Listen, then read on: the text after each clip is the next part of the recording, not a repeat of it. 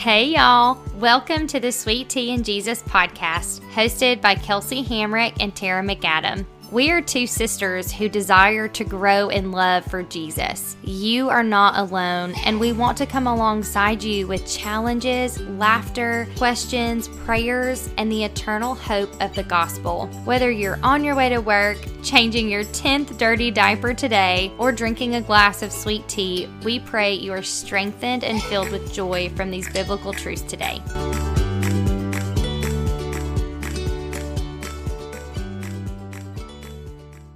Hey y'all, hope everyone had a good weekend. Okay, so we are going to talk about a guy you may not know about today. His name is Mephibosheth. Before we get started, I just want to say a prayer for all of our listeners. Father in heaven, as we dive into today's topic about grace and revenge, I pray that you open up our hearts and minds to seek your will and not our own, to look at the world as you do and not as we do. I pray we look at the world with your compassion and sacrificial love, and that we act in a way that is unexpected to those around us because of the salvation we have in Jesus. Amen. Man, there are so many people in the Bible that no one has a clue about. And today's episode is titled, Who is Mephibosheth? In the future, we are excited to hopefully do more episodes about people in the Bible that you may or may not know. This is one of my husband's favorite stories in the Bible. I remember the first time Jeremy was telling me about this, I was like, Mephibosheth, who? Right? Yes. And I definitely didn't pronounce it correctly for sure. And I feel like everyone knows something about David. But here are some things that most Christians know about David. So you think of David in the Bible. He has to do with our character Mephibosheth. So here's some things that most Christians do know about David. David was a shepherd. He was the youngest son of Jesse. He was not the tallest or most handsome. Those are God's words, not mine. He was anointed by Samuel, and God had chosen him to be king over his people years before he actually became king. Everyone knows about David and Goliath. Right. David did eventually become king over Israel and was called a man after God's own heart, according to God's word. David was excellent in battle and a great leader for their military.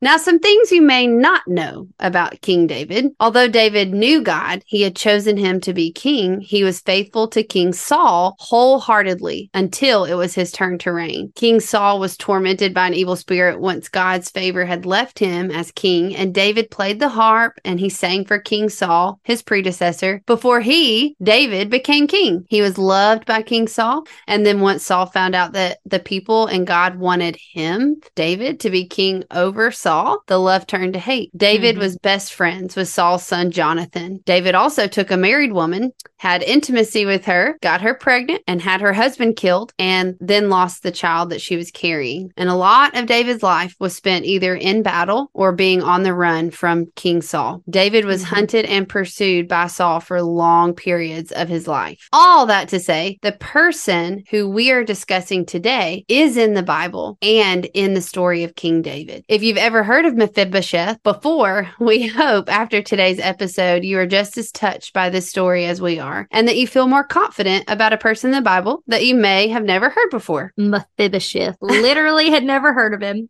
until I heard a sermon about him last year, and we were at the Gospel Coalition, and it was so impactful in my life. I think Julius Kim is the one who preached. So there's definitely a lot of my notes from that sermon that are going to be used in today's episode. It's so funny because his name is so hard to say and spell, Mephibosheth.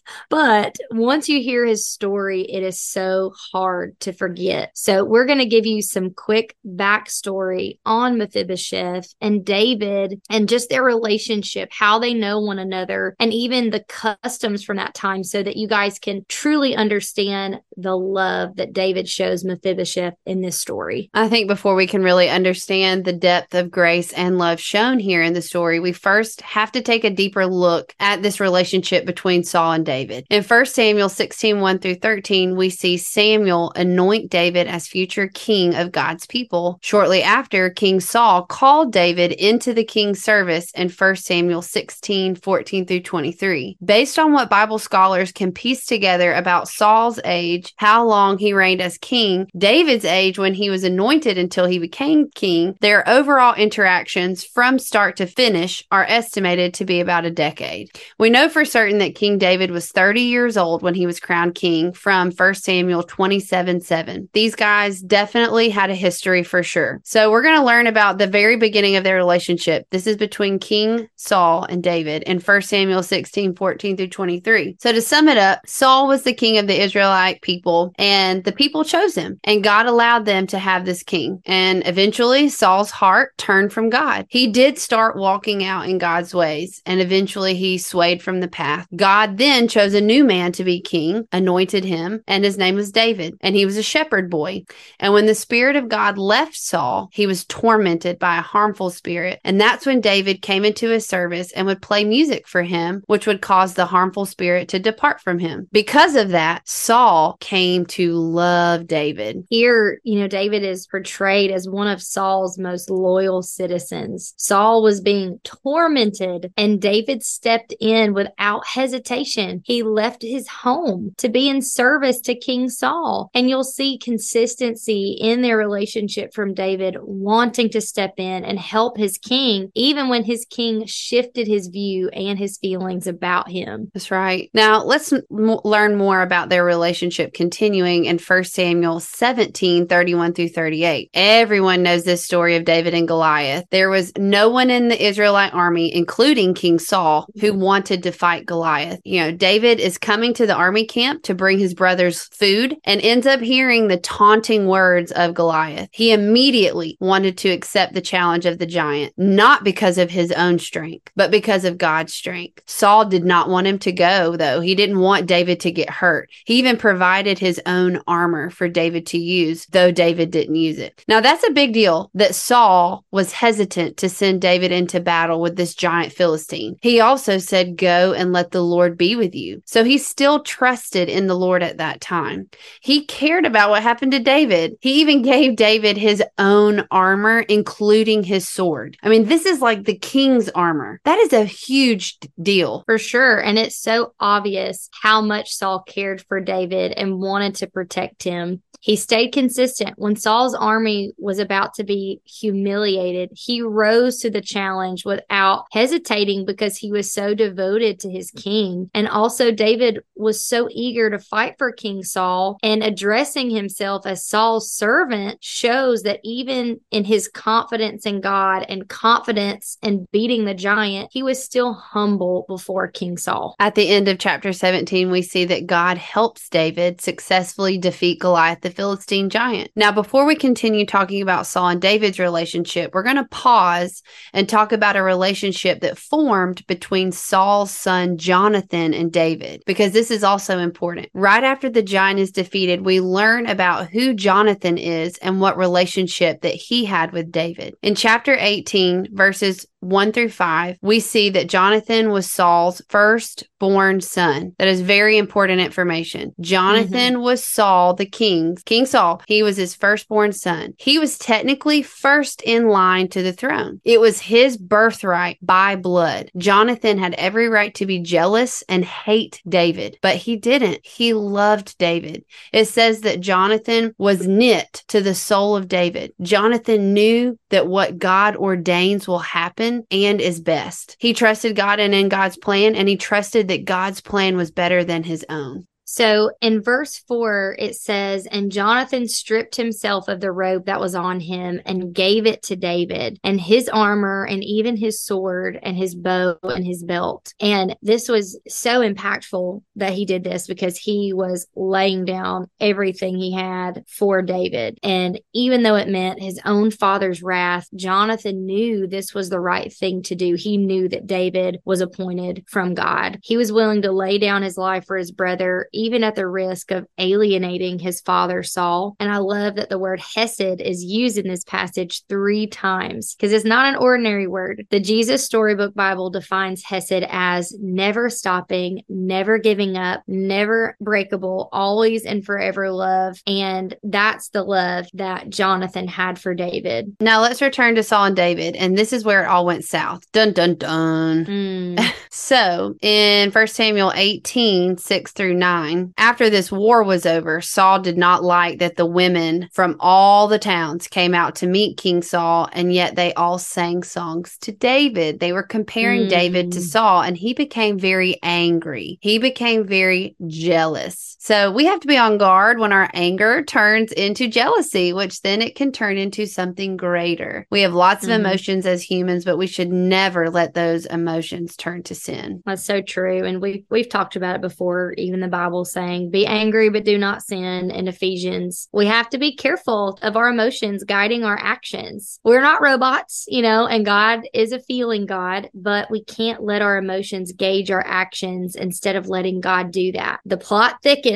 Saul searches for ways to kill David in 1 Samuel 18, verses 10 through 11. Saul's anger turned to jealousy, which then led him to try and commit murder. He tried to pin him to the wall with a spear. Then King Saul offers not only one of his daughters to be the wife of David, but two daughters. First, he offers Merab, but David realizes he is not worthy. He's got lowly status. He's a shepherd. He's poor. To be a husband of a princess to a king, so he refuses. So King Saul offers another daughter, Michal. David says the same response of unworthiness, but Saul said, just bring me 100 foreskins of the enemy, and you will be the son-in-law to the king. Saul assumed David would die in battle. Well, David not only brought 100, he brought 200 foreskins of the enemy to King Saul. Now, interesting fact, Michal was in love with David. This scared Saul even more because both his son Jonathan and his daughter Michal loved David dearly. And clearly, Saul was very, very jealous.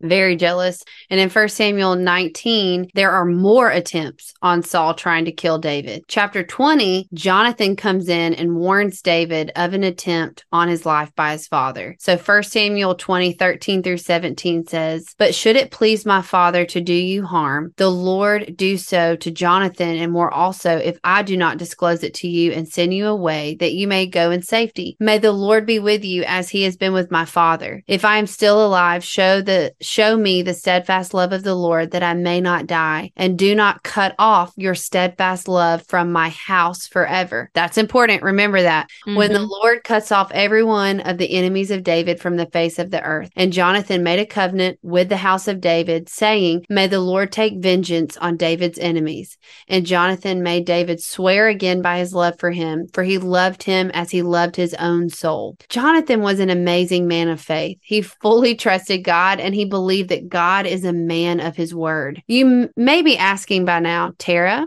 this episode is titled, Who is Mephibosheth? And we still haven't even heard his name. What is the deal? Did y'all title the episode wrong?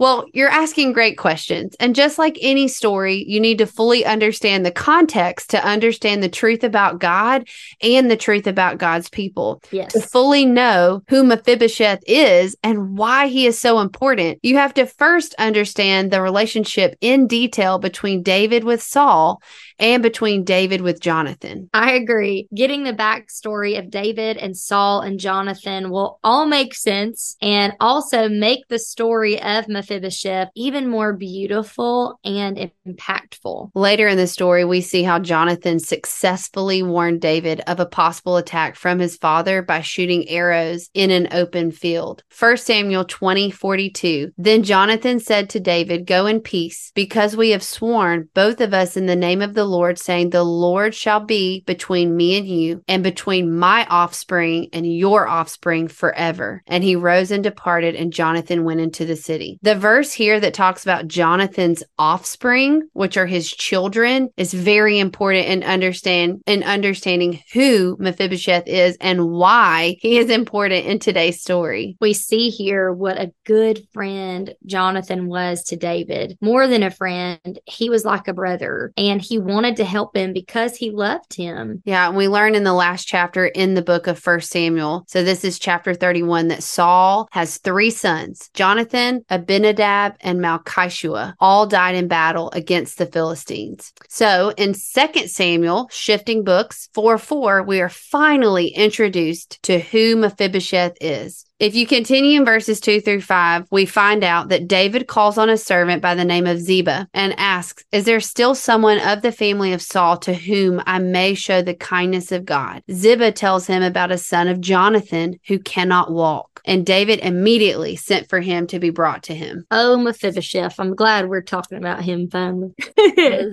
We learn that Mephibosheth is crippled in feet in verse 3. In 2 Samuel 4, we learn about, him being 5 years old, enjoying the life of a prince. News came to the palace that his grandfather, the king, and his father were killed in battle. His nurse had no time to waste, knowing they would come to kill the offspring of the king, because that was custom at that time. She grabs Mephibosheth to flee, and in her haste fell and became lame. His life never the same again. So 15 to 20 years after his tragic accident, he was living in the home of a friend in Lodabar. Lodabar was located in the wilderness east of where the palace would be. The word Lodabar means no pasture, no land. Not the place you imagine for someone who was a prince living in a palace at one point in his life. If not for the kindness of a family friend taking him in, he would have been nothing but a quote-unquote dead dog. In the words of Mephibosheth himself, that's what he said about himself. He was in hiding, fearing for his life with no future and no hope. He was in a barren and unfruitful land waiting to die. Is it today? Is it tomorrow that David's soldiers will come to find me and kill me? Just imagine living in fear all of those years, just wondering when you will be killed. I think we can all say that we have had wilderness moments in our lives where we have wondered if God would intervene and either end our pain or rescue us from whatever we are in. I can't say for sure, but it couldn't have been a very joy-filled life. In verse 6, Mephibosheth, the son of Saul's son Jonathan, came to David and fell on his face to the ground in respect. David said, "Mephibosheth," and he answered, "Here is your servant." David said to him, "Do not be afraid, for I will be sure to show kindness to you because of your father Jonathan. I will return to you all the land of your grandfather Saul, and you will eat at my table always." Again, Mephibosheth put his face to the ground and said, "Who am I? Why should you care for a dead dog like me?" Something I want to point out in the story is just how Mephibosheth must have felt. His name literally means from the mouth of shame in Hebrew. He lived in isolation and fear for years in a place called Lodabar, no pasture. So he basically lived in the wild,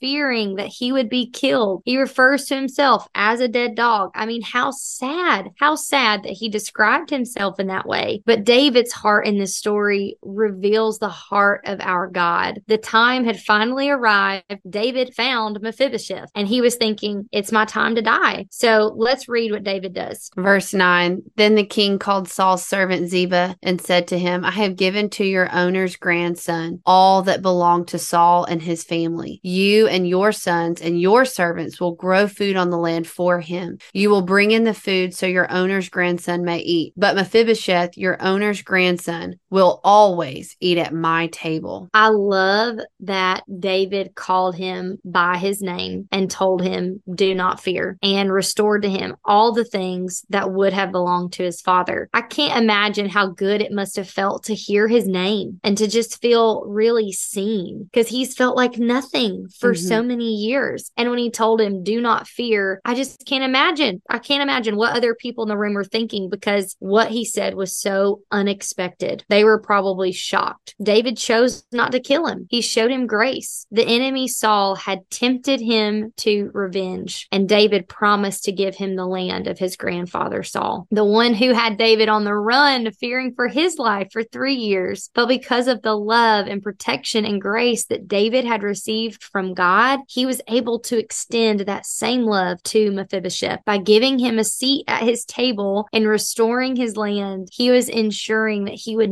never be hungry or homeless again. He could have invited him to eat at his table for one meal, and that would have been so nice. I mean, this was the grandson of his enemy who he had every right to kill, but instead he extended the invitation always and forever. The king's table was reserved for family, and David's invitation basically adopted him back into the royal family. Sacrificial love transformed David. It transformed Mephibosheth, and it transformed me, and it can transform anyone who believes in Jesus. Amen. Amen. Continuing on with our story in verse 10, Ziba had 15 sons and 20 servants. And then Ziba said to the king, "Your servant will do all that my lord the king tells your servant to do." So Mephibosheth ate at the king's table as one of the king's sons. Mephibosheth had a son whose name was Micah, and all who lived in Ziba's house were Mephibosheth's servants. So Mephibosheth lived in Jerusalem, for he always ate at the king's table. Both his feet had been hurt, and he could not walk.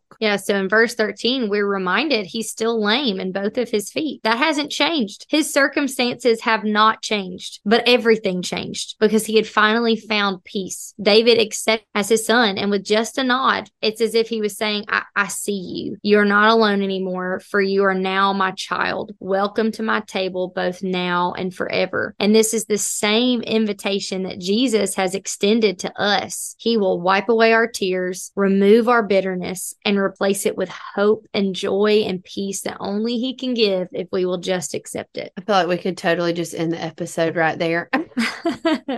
Because that's the gospel message. And Kelsey, you could not have said it more clearly. I think not only did David invite Mephibosheth to eat at the king's table the rest of his life, he also provided for him an inheritance that would not have belonged to him, but to his father, and he protected his life from death. We learn in 2 Samuel chapter 21 that when David is attempting to make things right for the sins that Saul had done during his reign, that he says, "I will do whatever you ask," to the Gibeonites. And they demanded Saul's sons and descendants. They didn't care about money. They didn't care about treasures like silver or gold. They wanted revenge on Saul's family. And they specifically requested 7 men from his sons to be given to them to die. David did do what they asked. But in verse 7, this is in 2 Samuel chapter 21, it said, "But the king kept Mephibosheth, the son of Saul's son Jonathan, because David had made a promise to Saul's son Jonathan before the Lord." So out of all the sons and all the grandsons of Saul, David kept his promise to Jonathan and guarded his offspring, Mephibosheth. Here is the lineage order to the throne: King Saul, Jonathan, and then Mephibosheth. Mephibosheth should have been the king by birthright.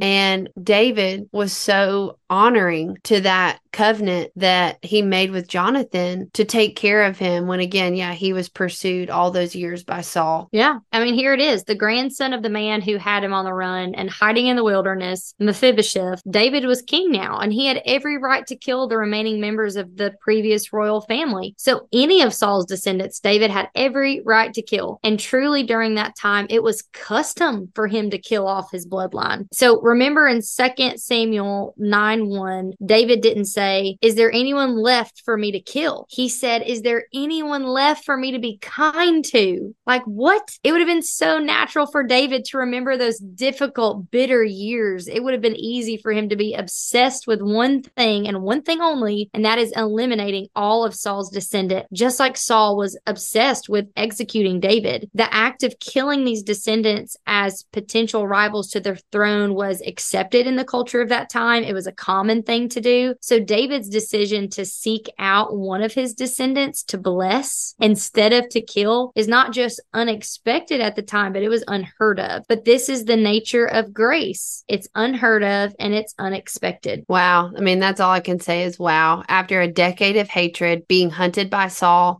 after the loss of a best friend in battle, after all the years spent on the run and wars that David fought in, after all the escapes David made in his life that were because of Saul, he still showed kindness and mercy to an unlikely candidate, Saul's grandson, Jonathan's son, Mephibosheth. Wow. I mean, he could have just let him be killed by the Gibeonites when they requested sons from Saul. He could have left him to be isolated and not known about. Mephibosheth's story is a story of an unlikely candidate with unfortunate circumstances who is the least expected, receiving the free gift of grace and love from the last person that Mephibosheth ever expected. He was invited to sit with the king forever and enjoy his love and grace and mercies forever. I mean, again, just what a beautiful picture of the gospel and the fact that Jesus does offer that same exact invitation to us. Yeah. And the question is will we accept the offer that he so graciously gives us to sit at his table? We're going to quote two different quotes from Julius Kim when we heard him speak at the Gospel Coalition Conference last year on Mephibosheth. He said, "Our hearts are so easily prone to seek revenge when wronged. This story is for all of us who need more encouragement, inspiration, and more help. We hear stories about heroes of the faith, David, Moses, Daniel, and others that seem to dominate our Sunday school lessons and even our view of the victorious Christian life. But this story introduces us to a normal person, a cripple far from his home, living in hiding, waiting to die. For anyone who has ever felt like him, helpless, hopeless, powerless, positionless, God has a message in this story. He wants us to remember the joy of the salvation of sacrificial love, especially in Jesus, and especially as he invites you to dine with him at the king's table as a royal daughter and a royal son. So, child of God, lift up your head. You are a child of the king, feasting at the table now and forevermore." Woo! And good, Julius Kim. That's so right. Good. Right. And here's his next quote, and then we'll end the show. "Long before Mephibosheth became disabled by his fall, we were crippled by the sin of our father, Adam, and as a result, we were utterly hopeless and helpless, powerless and positionless to do anything about it. Indeed, we have become enemies of God, children of wrath, trying desperately to survive in our Lodabar, unable to bear fruit or have any semblance of joy or peace. Like Mephibosheth, we are all far from home, living in hiding, just waiting for the day when we are to die. But thanks be to God, David's promise here to Mephibosheth comes to ultimate fulfillment in Christ. Out of faithfulness to his Hesed promise, God promises to us a never stopping, never giving up, unbreaking, always and forever love in and through Jesus. You see that for those who repent and believe, for those who just rest and rely on what Jesus has done for you on the cross for your sins. Jesus calls you by name. Life is received, land is restored, and a table is reserved. You are given the promise of life and forgiveness and salvation. You are given the promises of a land, heaven itself, and you have eternal fellowship with God as you are invited to feast at the table of the King. Friends, because of God's covenant faithfulness, he recognizes his own son's sinless life and receives his own son's payment for our sins on the cross. Christ became disabled and disfigured on a Roman cross. He became crippled by our sin to the point of death so that we never have to. And that was from Julius Kim last summer at the Gospel Coalition Women's Conference. We hope today that you've learned the whole story of Mephibosheth. Now you'll know who he is and why God put his story in the Bible. And we pray that if you don't know the Lord Jesus Christ as your Savior, or if you have any of the feelings like Mephibosheth, hopeless, helpless, and crippled in and around a situation, we pray that you can come to know God the Father as your Lord and Savior. Thank you guys for listening today. We'll see you next week. Hey y'all! Thanks for joining us today on the Sweet Tea and Jesus podcast. If you enjoyed today's episode, please subscribe to our podcast so you can continue along on this journey with us. Please leave us a 5-star review on Apple so that others can find our podcast and be encouraged by these gospel conversations too. Also, follow us on Instagram for upcoming content, news about our podcast, and more. Thank you so much for listening, and we're looking forward to you joining us on our next episode. See y'all next time.